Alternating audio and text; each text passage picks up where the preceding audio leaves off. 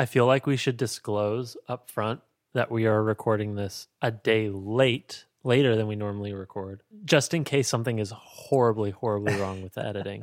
We have an excuse we can fall back on, right? Yeah, sure. I'll take a scapegoat any day of the week.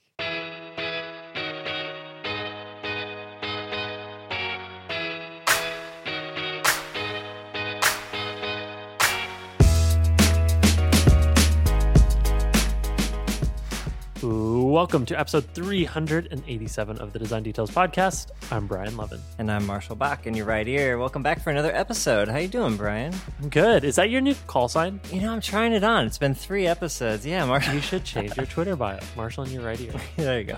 Just my display name. Just in your right ear. I like that. Okay. Well, I don't know. I feel a little bit of pressure to mirror you and say, Brian coming in hot in your left ear. Yeah. I don't know if I'd use that language, but... Maybe not. All right. We got a good episode coming up. We got a huge outline. We're not going to get through it all, but we will somehow. Let's get started. First up, huge thank you to our Golden Ratio supporter, Copilot. Yeah. The one of 16 apps that's made it onto the Marshall Bach iOS home screen. Yeah. For me, I'm sitting like top 15 apps on my home screen. So yeah, and worthy of that station. What is Copilot though, Brian? Copilot is the best way to budget and manage your finances. Makes it really easy to just track where your money is going, how you're spending, and ideally help you save for the future. We love it. We genuinely use it. It is legitimately on our home screens. We think you're going to like it too. Go to copilot.money to download it right now. Stop waiting. Copilot.money. It's great. Thanks, Copilot. Okay, we also have some new very important pixels. Quite a few. We have a lot. Yeah. Wow. This is week 3 in a row of weeks where like when the list gets pasted into our notes, it's like, holy shit. Thank you everyone for coming through. Just a side note, we are very, very close to crossing that 500 patron threshold. So we're getting close to a little nice milestone moment. So thank you everyone this week that's helping us get there. Shout outs to Tim S., Olivier Ifra, Tanner Aiden, Elisa Zukova, Nordy Vlasman, Anuja Upadhyay, Casey, Paulina Dara, Mirko Poloni, Johannes, Jason Lockwood, Gary Moran, Marshall Ools. Ooh. Very important call out here. Marshall with 1 L. Yeah. I'm still unique, Brian. Yeah. I don't know, Matt. The 1 L is very clean, crisp, simple, minimal. What do you think of that? Yeah, I don't know. I'll stay with my 2 L's. All right. Well, we got to distinguish anyways. All right. Continuing on, shout outs to Xenalon, Joshua Gittos, Zoe Lee, Samir Hibia, Kara Brashears, Daniel Hermoso, Lakshman Ramesh, Simon Hua, Ashish Negi, and Alexander Duffner. Wow. Okay, what's your take? Do you think my hit rate there was above 80% or below 80%? Yeah. I think about 80%. Probably safe. Okay. I think you got Marshall right. Yeah, I feel confident on the Marshall part. A couple others, maybe I'm feeling some confidence. Anyways, thank you all for bearing through another installment of Brian messes up the pronunciation of your name. Yeah. But legitimately, thank you very much for supporting the show this week. Yeah, more importantly, thank you for becoming VIPs. That's awesome. Mm-hmm. All right. If you didn't know, we're a listener-supported podcast, which means that listeners like you, just like you, Sandra in Ohio, yeah. Listeners like you make this show possible. Every single week, people contribute to help us pay for our software, hardware, and just to put in the time to produce, edit, and release this every week. If you've been enjoying the show, even if this is your first time listening and you think you're going to enjoy it, consider supporting us. You can do that at patreon.com/design details.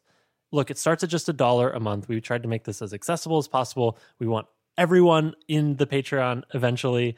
It's very cheap, but that's intentional because we want everyone to kind of come along for the ride, but also make the podcast sustainable at the same time. So what do you get? If you go to patreon.com/design details and you support us, you'll get access to a new supporter-only segment of every episode called The Sidebar. Sidebar.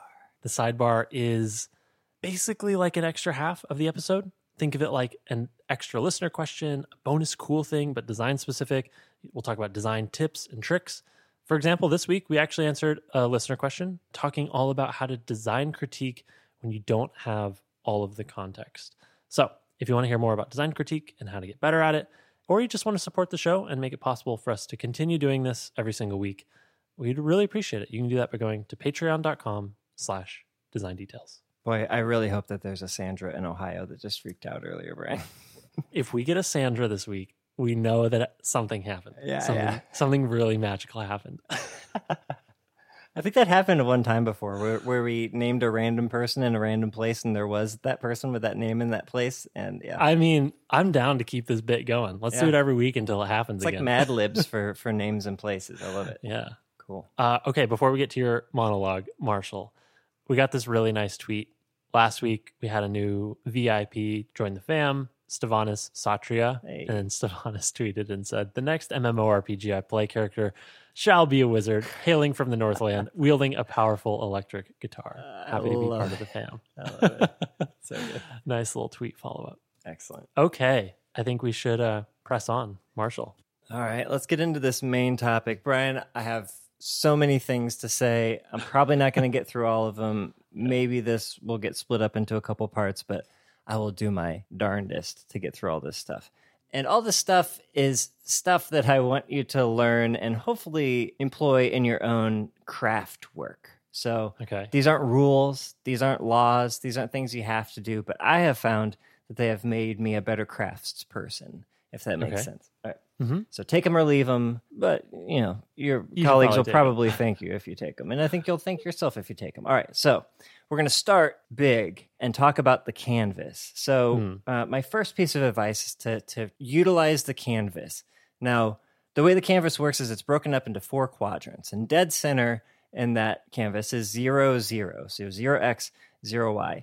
Negative y is up, negative x is left, positive x is right, positive y is down. So I think of the canvas in those 4 quadrants, and I always start... Which is a little weird that positive y is down, but yes, continue. Yeah. Well, 0, 0 top left, that's like an inch thing, I guess. But the bottom right quadrant in that square is the positive space, and that's where I put all of my mocks. So my first mock, my top leftmost mock frame, artboard, whatever you call it, is always at 0, 0, and I work to the right and down from there. And I usually do flows and rows is kind of, I guess, the way I do it.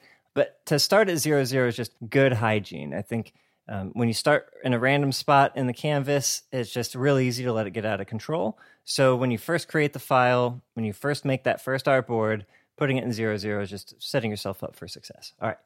So that's the positive quadrant in the bottom right, but there's these 3 other quadrants that we can use, right? So what do you use those for? Up to you. Here's how I do it. I usually put my reference. So if there's like mood board stuff or like old mocks that I want to match, I'll usually put those in the negative quadrant, so top left.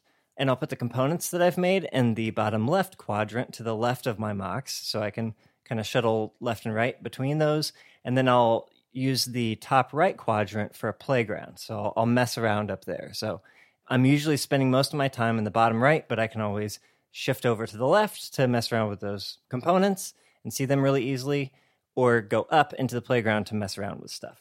You can use it however you want to, but that's worked out pretty well for me.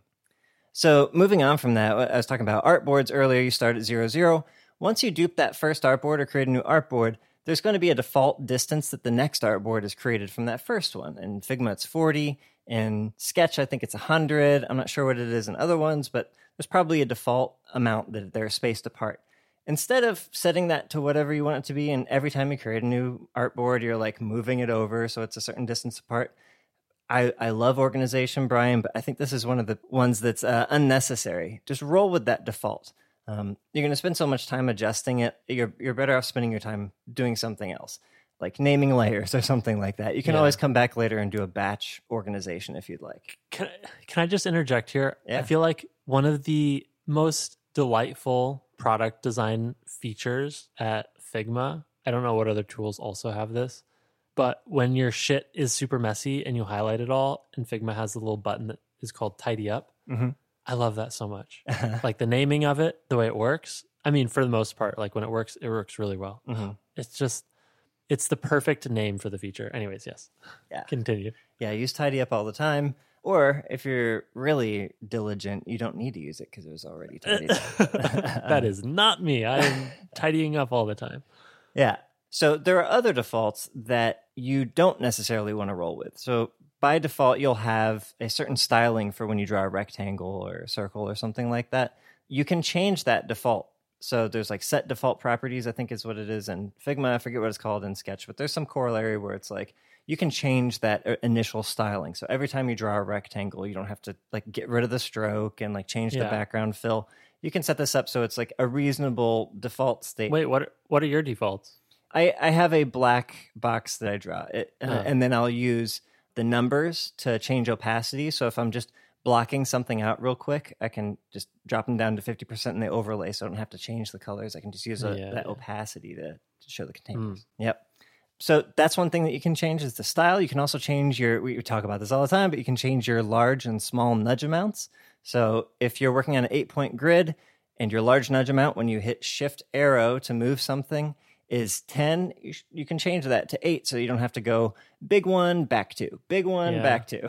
You know, I did large nudges 4, which might be a little too tedious for most people, but I find that I'm always landing on like 12s and 20s, so I just went with 4. Yeah, whatever works best for you. It's supposed to be a time saver. So yeah, to recap that little section, roll with the defaults if you can't change them, but if you can change them to something that's reasonable that you won't have to change every single time. It gets annoying. All right, so the last little section here is organizing as you go. So I've been alluding to this, but one thing that I do, and this is maybe maniacal, Brian, but I name everything as I go.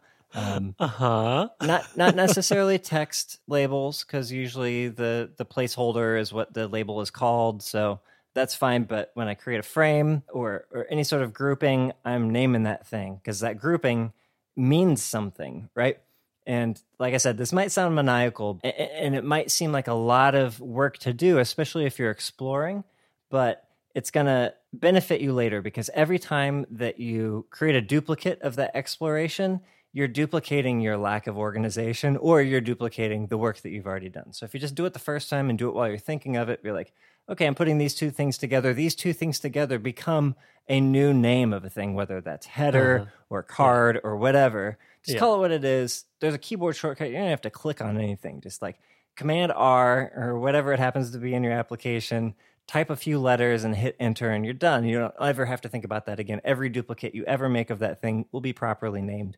Likewise, go ahead. Okay, can I fight you on this? Yeah, please. Here's the thing. I don't think you're wrong. I'm not going to say you're wrong. I'm just going to say I do it different. And I thought I could offer how I do it different for, other people who aren't as maniacal as you. So the way I go about this is, I guess, almost in like waves. Like if my work is a wave, I'm like building up a ton of debt, and it sort of crests. And then I'll have this milestone moment where like, okay, I've gotten to a point where I actually think I'm in the right direction. I'm going to pause and I'll clean up this thing. And then that becomes my new sort of clean slate. Like everything is named, organized. I deleted all the hidden layers, all that kind of stuff.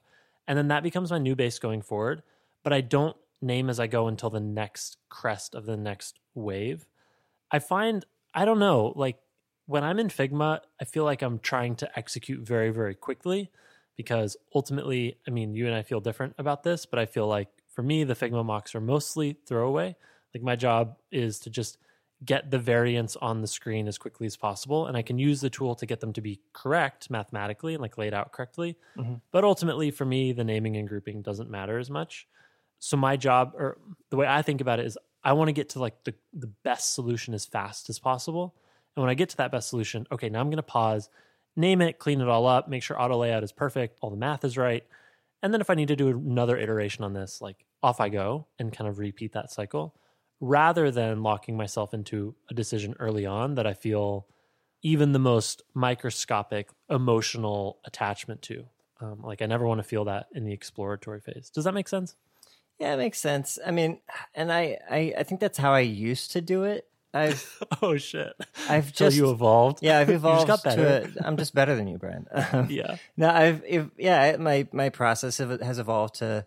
It just has become part of my muscle memory. It's like I create a new thing, I dupe a thing, I group a thing, I name it right afterwards. It's just part of the thing my left hand does. And I don't know. prefer to do it this way just because I can look back through that layer list and I don't have to be like, oh, what was frame 483? What was I doing with this thing? Like, it's all just named. And that's another thing to keep track of is like, there are certain objects that will get named a generic name and then a space and then a number.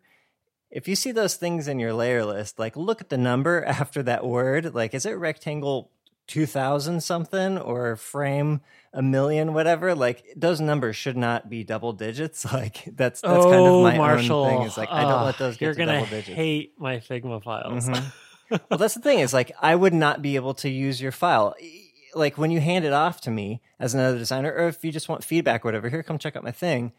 I can't tell what you're trying to do because I don't know what that grouping means. Maybe I can figure it out through context, but like, I don't know what you were thinking when you made it, right? It's a way of communicating to others. You're right on the collaboration part. But again, that for me feels like a crest in the wave. Like, as soon as I hit that moment, it's like, okay, I'm at a spot where I think actually I would be willing to show this to somebody or critique it. And that's like the time to clean it up. Anyways, I won't harp on it. I feel like your system is just more disciplined and diligent than mine is, which is probably a good thing. Yeah. But I'm sloppy work in progress person. And it's not entirely altruism too. Like, I'm also trying to help myself in the future when I come back to this thing 4 months from now or whatever for version 2. It's like, what the hell was I thinking? What was this? I'm communicating with anybody who sees in the future, myself included, probably foremost in that list. So name everything. All right. And hopefully you don't have the same objection to this one. But on that same note, I also constrain things as I add them. So if I'm creating a section header, for example, and there's like a right aligned icon, I'm setting that motherfucker to center right alignment instead of top left, because it's always going to be top left. And God forbid you try and resize these things, nothing will work right. Yeah. And even then, like, whenever possible, I will use auto layout or smart layout, because like, then I don't really have to think about anything. I set the padding once, I set the height once, and I choose that logic once. And then however I use it, however I want to do it in the future, I can just grab that. I can come grab this a year from now and be like, oh, I built that once a year from now.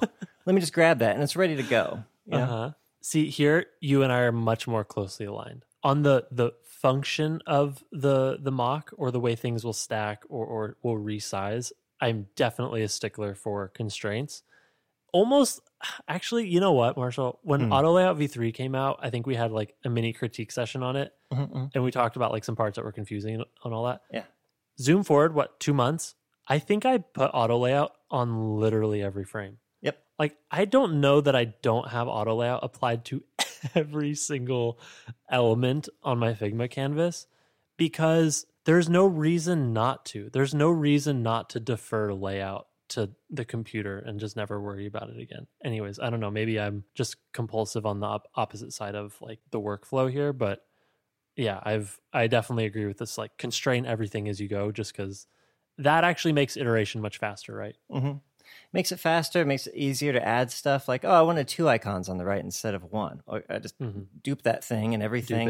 It's like a fill container and all that stuff hugs to the right side and everything. It's like, this is exactly how it's supposed to work. It's way faster if I set it up one time, the first time, and then every future iteration becomes that much easier. Can I interrupt you one more time sure. with another little pro tip here? Yeah. You know how sometimes when you copy and paste stuff and it just like appears in random places? Do you know the rules for where it gets pasted? I feel them in my bones. I'm not sure I could enumerate them on paper, but like I could probably guess pretty well in any given context what's going to happen. Yeah. Okay. So the rule is, I mean, I actually don't know this from a code perspective. Maybe it's programmed slightly different in Figma. But when you copy something, it also copies the XY position in that element's parent frame.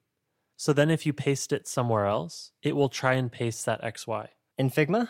I know Sketch did this really well, actually. Sketch does this really well. I haven't had that same, I don't know, maybe it's because I use auto layout everywhere and I don't give the opportunity to try to do the right thing anymore. Well, so this is the reason why if you wanted to copy and paste something into a bunch of different frames, it's very important to paste it into the first frame, position it to the right location, and then recopy it again, because it will grab the new XY coordinates that when you paste it into the subsequent frames, it'll just paste in the correct location and you don't have to nudge it every time.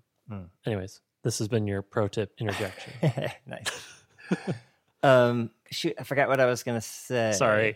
Oh, okay. Yeah, I was just going to keep going on with the constraint thing. This is the last thing before I'm done talking, done monologuing. So by constraining things, you're forcing yourself to think about the logic of how it will be engineered. So, like, I want this text width to expand all the way as far as it can be, or these two have to share this space horizontally, or I want this to make sure it always pushes this thing over, or this thing down, or whatever it happens to be. You're thinking about that structural logic, and constraints do that for you. So that can even communicate to the engineer when they look at your mocks. Instead of having to do red lines, they can just look at your constraints and know exactly what you intended, right? Mm-hmm. So I always use my constraints very intentionally. I just don't let it do its top left thing. A lot of times you want it to do the top left thing, and that's cool. That's why it's the default. But if it's not top left, make sure you're intentionally setting it to whatever you want it to actually be. Yeah, I love it. Cool. All right. Well, that's part one of what are we calling this? Design craft tips and tricks? Yeah, I agree. We got to split this. Otherwise, this would be an hour and a half episode. Yeah. Okay. Okay. Part one, design craft tips and tricks. Tune in next week for part two. Hopefully you enjoyed this first part. This is the more like foundational stuff. I'm about to get into some really crazy stuff next week.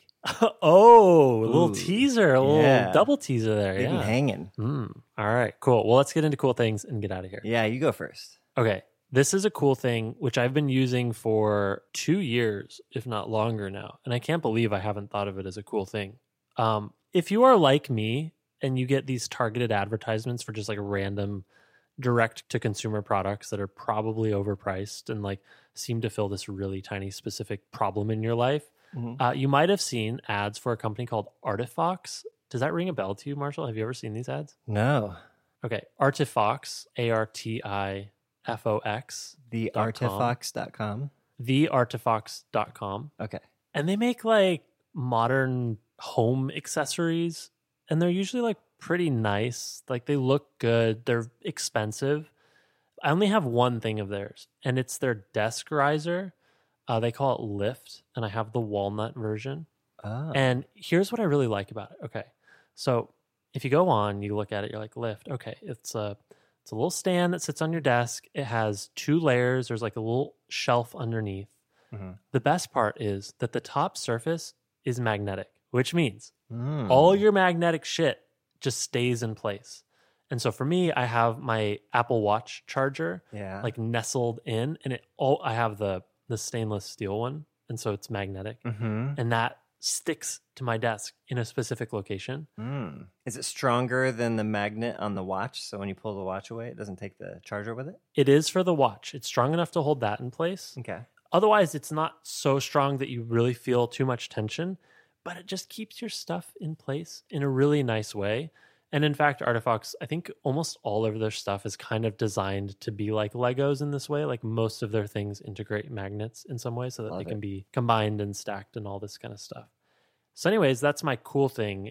I tweeted a long time ago. I was like, do you remember, Marshall, when we were but children and getting a magnet close to a computer was literally the scariest, worst thing you could do? Yeah. Like you're going to destroy your life because they got the hard disks.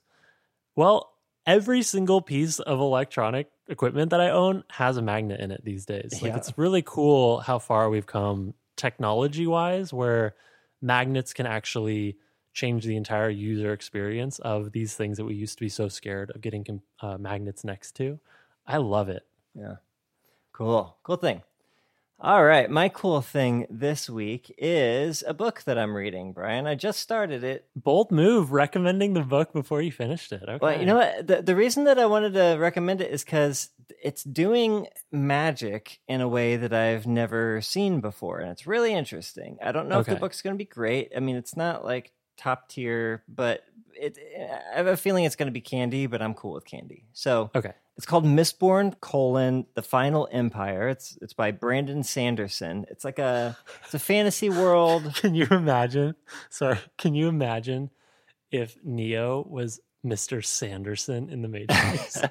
Mr. Sanderson. Sorry, I keep cutting you. Yeah, no, you're good. But what's really, really cool about this is the way they do magic is they call it allomancy. Allo meaning like alloy. So the magic is based off of metals. Like there are only certain people who can do the magic, and there's a bunch of different metals, and each metal has a different property that enhances in you, whether that's strength or your senses or your ability to adjust other people's feelings or even like push and pull metal. But only some people can use those things, and most people who can use them can only use one, and those are called mistings. But there's another kind called the Mistborn, and they can use all of the metals. And of course, our main character is this like street rat urchin girl, but she's kind of learning that she is one of these Mistborn, and she's our Mr. Anderson, right? So I'm really enjoying it. It's super cool that they're using magic in this way of like you drink a vial of mixed metals, and you what they call it burning metals. So you'll burn tin so that your eyesight increases and your ears can hear better and you can feel like +8 dexterity kind of thing. Yeah, exactly. Or you'll burn steel so that you can push on any metal around you, or you'll burn iron so that you can pull on it. I'm probably messing those up, but like the idea of like burning metals is the way magic works. And once you like go through all of your metals that you have in your body, you can't do the magic anymore. So you have to like keep separate files on you and stuff. And it's just a really interesting way to do magic, and I'm enjoying it. It's kind of like a heist tale. That's what's kind of cool about this. It's like it's the main character is trying to like fuck over the big bad evil ruler guy who kind of rules the entire land,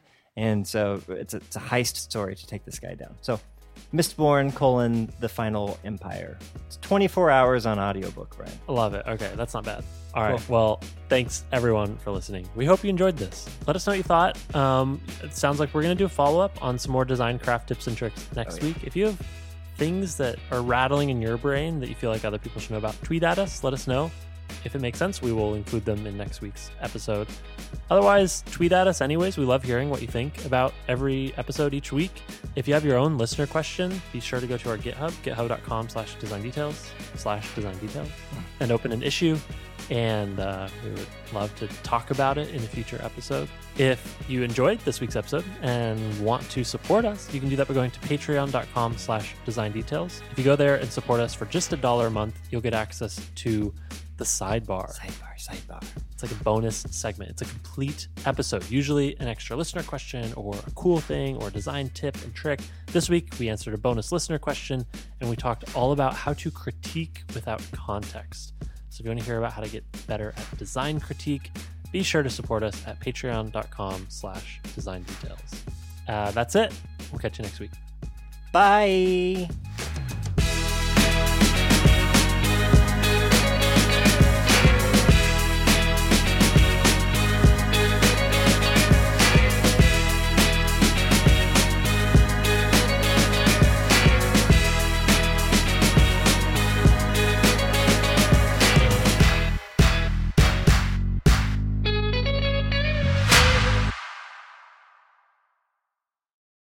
You know, here's my thinking on supernatural beings, okay? Okay. I would be super pissed if there were humans that could be born with superpowers. And you weren't. And I weren't. Yeah, no. Like, I'm fine that we're all in the same boat, you know? Mm-hmm. Like, oh man, wouldn't it be cool? Well, at least nobody else can. But if somebody else on the planet was just born and they could like fly or like breathe underwater shit. Yeah, man. You're like Billy from The Incredibles or whatever the syndrome. When everyone's special, no one will be. Yeah. Oh man, is this your origin story? Are you a villain, Brian? Maybe. I don't know. In a world of superpowers, I don't know which way I'd swing. Maybe villain? I don't know. Guess we'll never know, Marshall. Chaotic good, Brian.